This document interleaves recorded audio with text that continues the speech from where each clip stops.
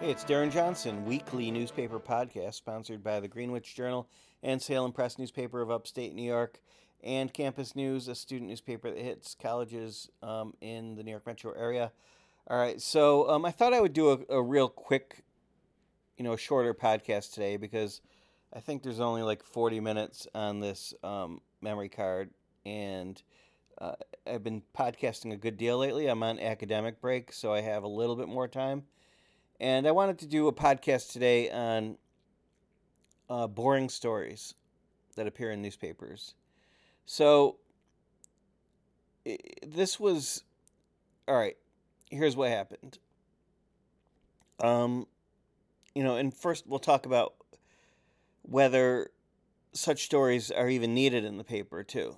What we could talk about that aspect too. All right. So here's what happened. Um, Newsrooms grew, and they became more professionalized in the 1900s. And newspapers were the only media outlet for a long time in a lot of areas, and they were the only practical media outlet for everyday people, who wanted to place like classified ads, for example, or small business ads or help wanted ads or even big display ads. But they were the media outlet even when TV and radio existed. Radio and TV were still out of reach for the average advertisers. So these newspapers were raking in a lot of money throughout the whole 1900s. So they professionalized and they grew bigger. And I'm talking daily papers, I'm talking weekly papers, I'm talking, uh, you know, community papers, those types of papers. They kept adding to them. And I even caught a little bit of that. I went to college in the late 80s, early 90s, and then got a job in the journalism field at the small town level, but I also would freelance for some bigger papers here or there. Um, and even a small town paper in a town of like 4,000 people could have a functioning newspaper with a whole office, and they made money. They made enough money to support a whole office of people, and it was a profitable thing to do. So you have ads, they're coming in, and you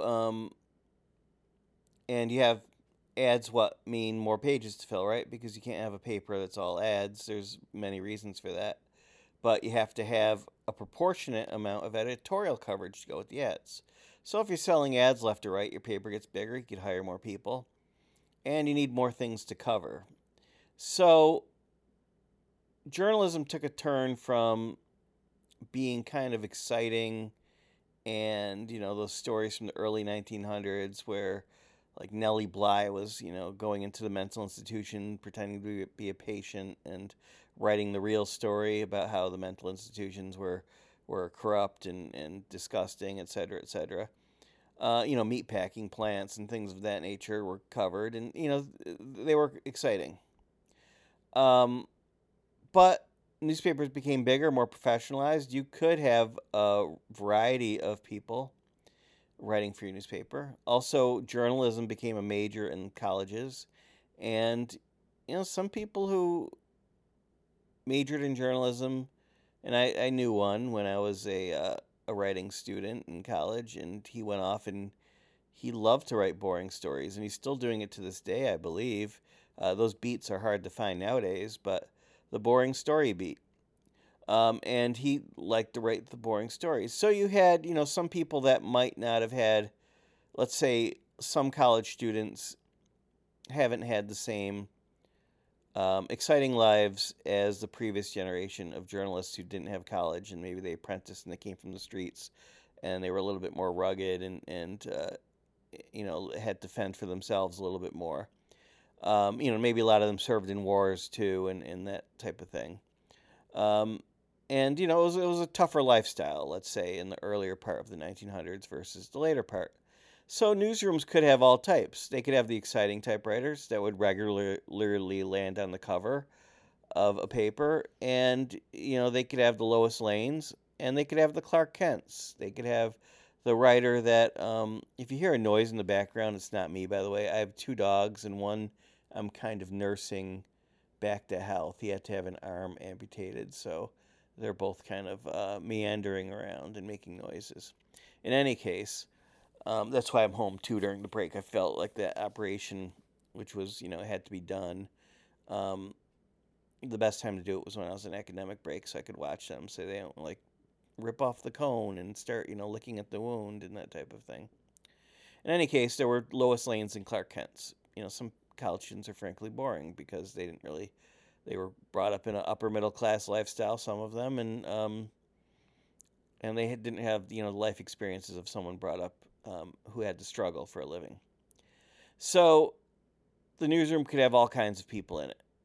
And then it could have the fakers too, like the Shattered Glass. His last name was Glass. Writer who fabricated stories. Those types of people. Jason Blair, and some even fabricated stories. But it sold newspapers, sold magazines. So we had the dichotomy in the newsroom. We had the person that liked to be hunkered down or go to a meeting and sit there and cover boring stuff, and we had and there was enough money to pay for both, and it became kind of like rationalized by newsrooms as, hey, we're doing a public duty, we're saving taxpayers money by having someone stationed at city hall, town hall, planning board, school board, zoning board. We have we're doing a civic duty and we're helping out, and this is saving people, and it's our responsibility. And before the web, no one could really count hits, so you didn't know how many people were reading those boring stories. But they existed, and I've written my share of them. You can go on the New York Historic website, and if you click on Suffolk County, New York, where I lived for a couple, dozen years or something, you can find a lot of my boring stories if you, type them in. I'd say maybe 1 out of 10 were not boring stories. That's just the way it is. So I found a certain art in it because I knew I had to fill the paper. Because that's the other thing, too. If you're selling, let's say 20 pages of ads, you should probably have 20 pages of editorial. So where do you get that editorial? Well, you better have some writers, and they better cover things. Well, if the town isn't, wildly interesting in the first place, there might not be that many interesting stories to go around. So you station yourself in town hall, city hall, wherever, and you learn to write pieces that on the larger, I would try to make them as interesting as possible. And I found it a nice challenge, like doing a puzzle. It's like, how do I turn this story into something that's not sensational, but at the same time, the reader will read it from beginning to end. So if they're talking about parking problems on Main Street, and it's not that two people attend the meeting, it's not like a meeting where people are outside the door. How do you turn that into a story? Where do you find the lead? Where do you find the good quotes from the council people? So that aspect, was something I took pride in. I knew I had a certain amount of space to fill. I would usually write my stories in a way where I would know I had a lot of stories to do per week. And, the boring ones I would save till the end. I would write the more interesting stories first so I can give my best energy to them so they could have the best leads and all of that. But also, I knew that the boring stories could be shorter based on space. So I turn in all my stories, see I have 400 words left. I could turn that boring story that I have into, I could make it 400 words. Or, I learned that we have 800 word space left. All right, I better stretch out that boring story, make it as interesting as possible. So I would always save the boring stories for the end. I don't like writing boring stories, but I get guilted. I own the local paper in town, and I get guilted. It's like, why don't you cover town hall more? People want that. And really, do they want that? That's one of those questions of, there might be, a dozen wonkish people in town that want that, and they're very vociferous. But do people really want to read, or wouldn't they go to the meetings if the meetings were that interesting? And also our local boards around here. I mentioned I lived on Long Island. Now I'm in the country of upstate New York. They don't really do a good job. They're not. They do an honest job. They're very honest, and there's not much in that regard. There's not anything I can really dig up. I'm not going to dig up widespread corruption at this level. These towns are so cash strapped that if any of them started buying new Mercedes or something, word would get around. So it's not, if there is malfeasance, it's probably at such a small level that that it definitely wouldn't win a Pulitzer by any stretch of the imagination. So there's these towns, and the town boards, for example, and the village boards and other boards, for example, they do their meeting at like a round table, and they all sit around and they talk to each other. Now, when I covered other boards, they would have the tables facing out to the public, and it would be more like a little show.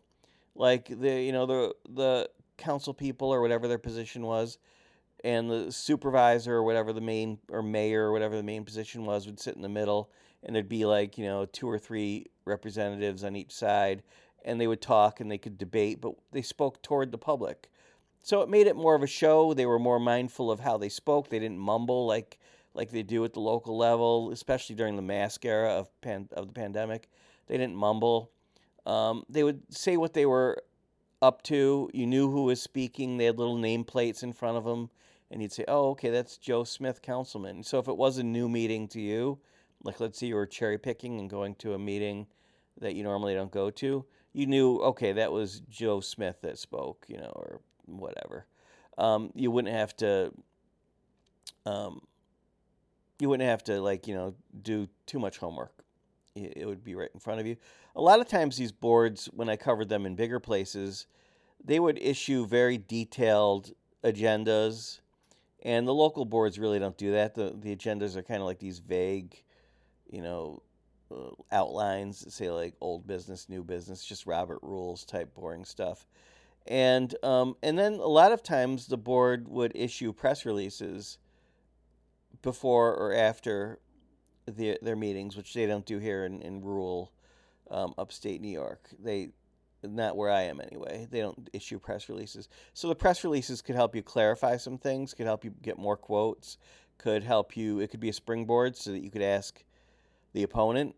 If there's an opponent to an idea, you can ask the opponent. If there's like a Republican Democrat thing, you could ask the other party, "Hey, what do you think of this?"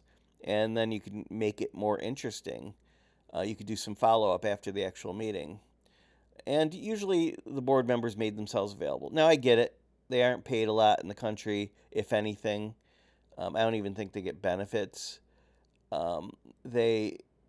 It's pretty much like a volunteer position in most of upstate New York if you serve some kind of council or something like that.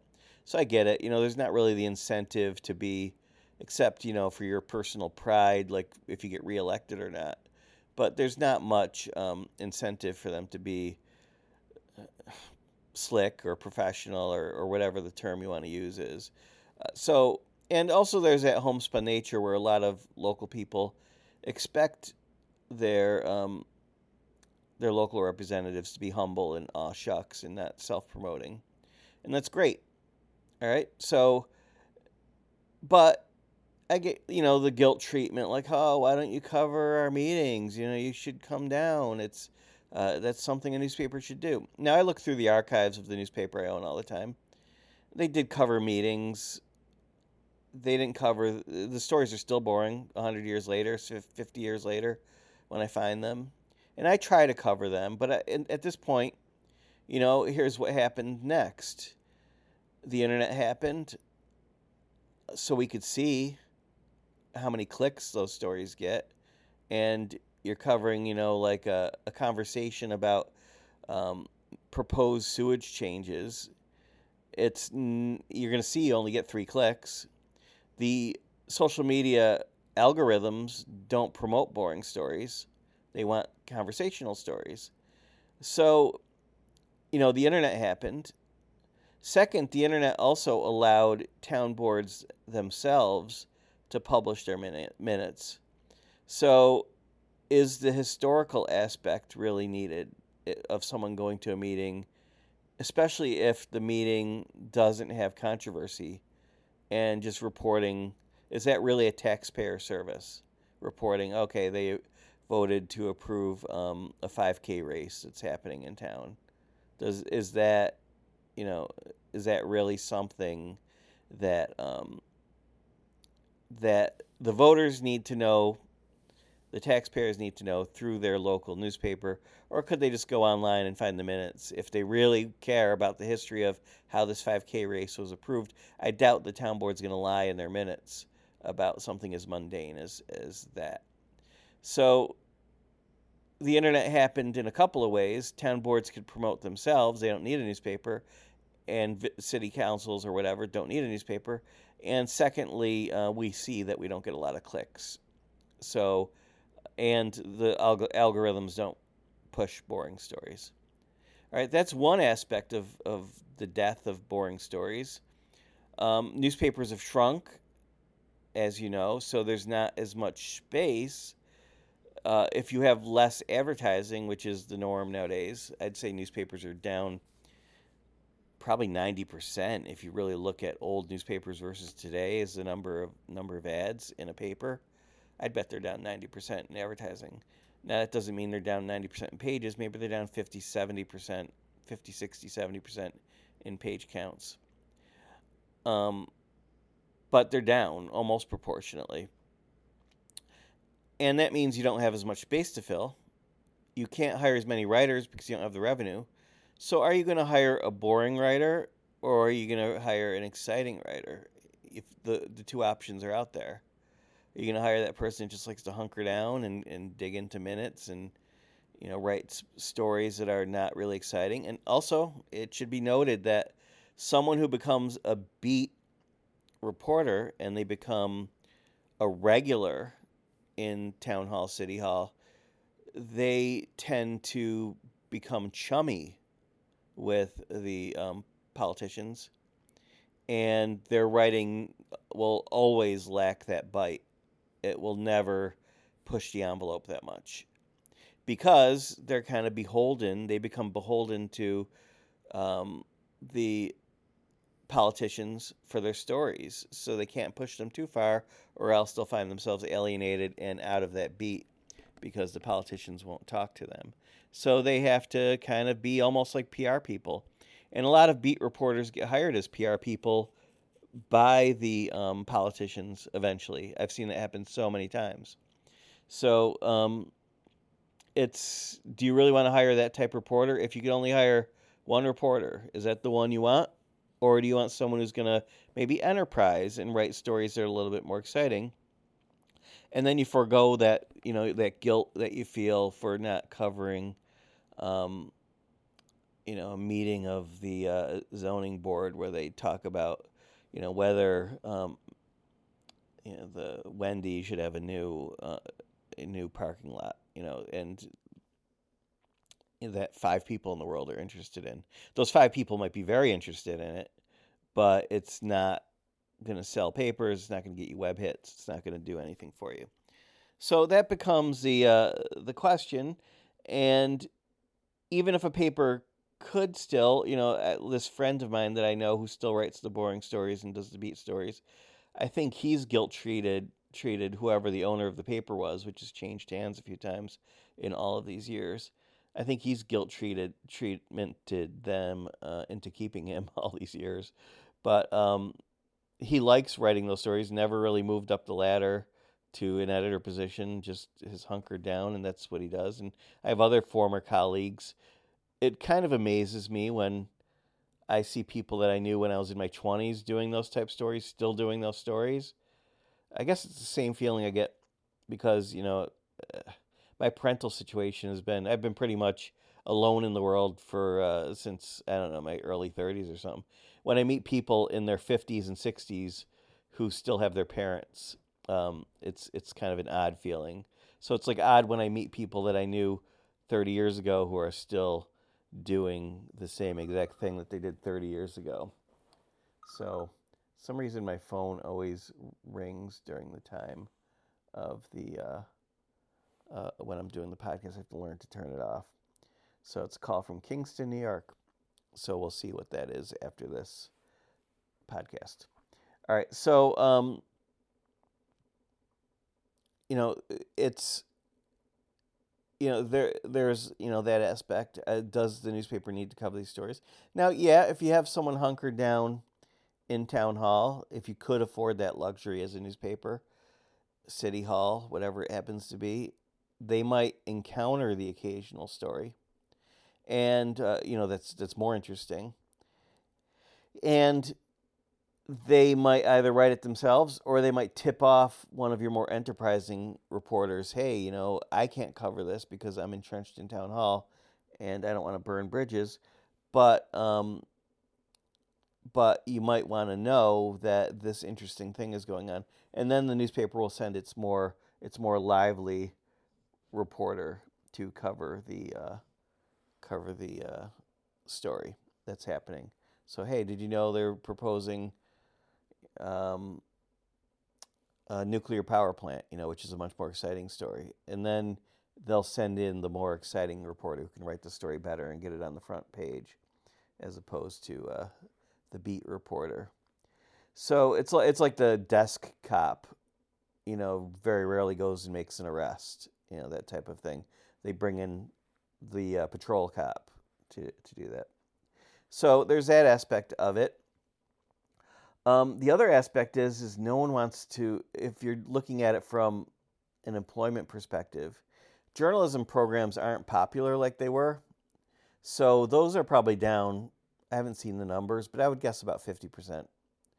And a lot of professors tell me that the quality of student is down versus like 20 years ago because the job market is so poor for journalists nowadays. So a lot of people either they go into journalism as a major because they really don't know what they want to do, or they want to do something writing related but not necessarily journalism, but journalism is what the school offers. Or their heart isn't in it, or maybe their heart is in it, but they don't have the talent level. And a lot of times the parents talk the kids out of not pursuing journalism as a major too. So the quality is down from those students.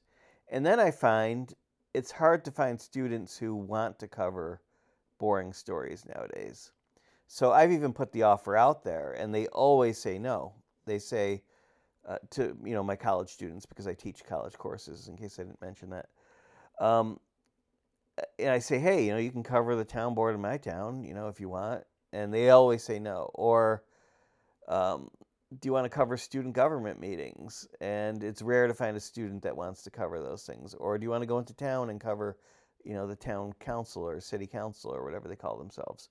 And they almost always say no. They don't want to do that. They want to write stories that are more feature-oriented, maybe investigative, but probably more like explanatory stories, or even solutions-based stories that have like a lesson to them. They don't want to necessarily report on stories that are like more, hey, sit down and listen type stories. So where are we going to find the writers? Now, I propose it to my older. I have a bunch of freelancers and volunteers and such for the local paper here in town. And I put it out there. I was like, hey, would anyone like to cover town board meetings? And they all say no. They all want to cover more interesting stuff. They want to cover people type stories. And the readers, the more vociferous ones say they want more governmental coverage, and that's great. But I don't know if the bulk of readers really want that. It might be nice. It'd be a nice extra. But if I'm covering the school board, village board, town board, that means I'm not doing other things. I'm not covering a story that might be more interesting to me and to the readership, and something I'd put my heart in a little bit more. So there's that aspect too. It's like, where do we find the people to write such stories? And in my last podcast, I mentioned maybe AI could write such stories. So maybe that's where AI could come in, and a lot of town boards and village boards and such, they Zoom their meetings. So AI could just kind of write a story based on the Zoom. They could turn it into a transcript and then turn it into a story. And that probably would be good enough. So, he said, she said type thing. What happened at the board meeting, and I think that would probably satisfy the bulk of people. So, boring stories, I think, are highly overrated by people in government. I think they don't really translate to the historic archive, so it's not like people will need to read them that closely. I think a boring story is always a boring story. So a boring story I wrote 20 years ago is still boring. And maybe it's not the best use of the newspaper's resources, especially as they're transitioning online and they need the clicks. But one threat to that is, the alternative to being a beat reporter and covering meetings on a regular basis of a particular body is cherry picking. Cherry picking a story is when you go to the meeting only when you know something interesting is happening there, like something controversial. Like in my town of Greenwich, I never would go to zoning board meetings, but there was one where some citizens were kind of harassing, based on technicalities, the local food pantry, that their certificate of occupancy might be off or something. And so they brought it to the zoning board to kind of be punitive against the local food pantry. And it's not. I think a lot of people saw through it, that the people complaining were in one political party, and the people who run the food pantry are from another political party. And eventually, a lot of people showed up to this meeting, and normally no one would show up to the meeting. And it had a lot of political repercussions, I think, in the next election, when the party that is friendly with the food pantry and other entities in town, like the library and things like that, the school district, you can guess which party is probably more friendly with those entities. One in a town that technically is, the other party has the majority. So people in the middle, the moderates, are kind of getting swayed to to a different party now, when one party has ruled the town for such a long period of time. Now the other party is starting to win elections. So that's interesting to note too. So I went to that meeting whereas I normally wouldn't. So I cherry picked that meeting. I was the only local reporter there. I guess not enough people had heard through the grapevine that this was happening. But a threat is, a lot of times when you do cherry pick, the daily papers will also cherry pick. So that's another threat to what's left of the daily papers, though those are greatly diminished in our area as well. So the daily papers will swoop in, and if you're just a weekly paper or something, they will come in, cover the meeting, put it on the web immediately, because the daily papers, for some reason, don't seem to care about business models, because there's no money on the web. I don't know why they're doing it, but they'll do it, and they'll put it on the web for free pretty much, because anyone can get around the paywalls, and people will share it on social media, and it'll be all over the place. So by the time the weekly paper covers it, it is old news. And sure, some people only read the weekly paper, and not the daily paper. But it definitely hurts the mojo of why you covered that meeting in the first place. And the movers and shakers do read the daily paper if that daily paper had covered them. So that's a threat. As daily papers shrink and slowly disappear, it'll be less of a threat. So it's a fine line. You can cover the boring meetings and be exclusive. Hey, we exclusively cover the boring meetings. Or you could cherry pick and try to pick the interesting meetings, but then you have competition because other people want those too. So where do you find the meetings that are maybe somewhere in the middle? Or where do you find like these little tips, like, hey, there's an interesting school board meeting tonight. They're talking about this or that. Where do you find those stories? And that's that's where it is. But will boring stories ever come back to print newspapers? Probably they're gone. I can't see print newspapers becoming big again in physical size. And let's face it, the boring stories, even though people tried to get on their high horse and say, oh, these are important for democracy. The reality is the boring stories always were boring, and they were just space fillers, and they would be of interest to 8 or 9 people, and they would show the public, hey, we have integrity. We even cover things that don't make us money. It would be kind of a high horse that a newspaper can get on and say, we covered that boring meeting. But I don't see newspapers getting to that point where they could have such luxuries to hire the boring reporters and to be stationed in a town hall. And I don't even think they're that needed. I don't think it's that necessary to make everything a beat. I think a reporter could have their ear to the ground and hear when a town or get all the public meeting notices and try to read between the lines and make friends here or there who might tip them off to interesting meetings, so that they're not wasting time and going to something, and then you have to write about the basketball court getting a new paint job or something, and that's what you're going to have to stretch out over 400 words. Because if you cover that, you're not going to have the energy to cover something better. So good riddance to boring stories. Maybe AI can write them in the future. Maybe there'll be a web-only thing, or maybe people can just go read their town minutes, or maybe people could go to the meetings.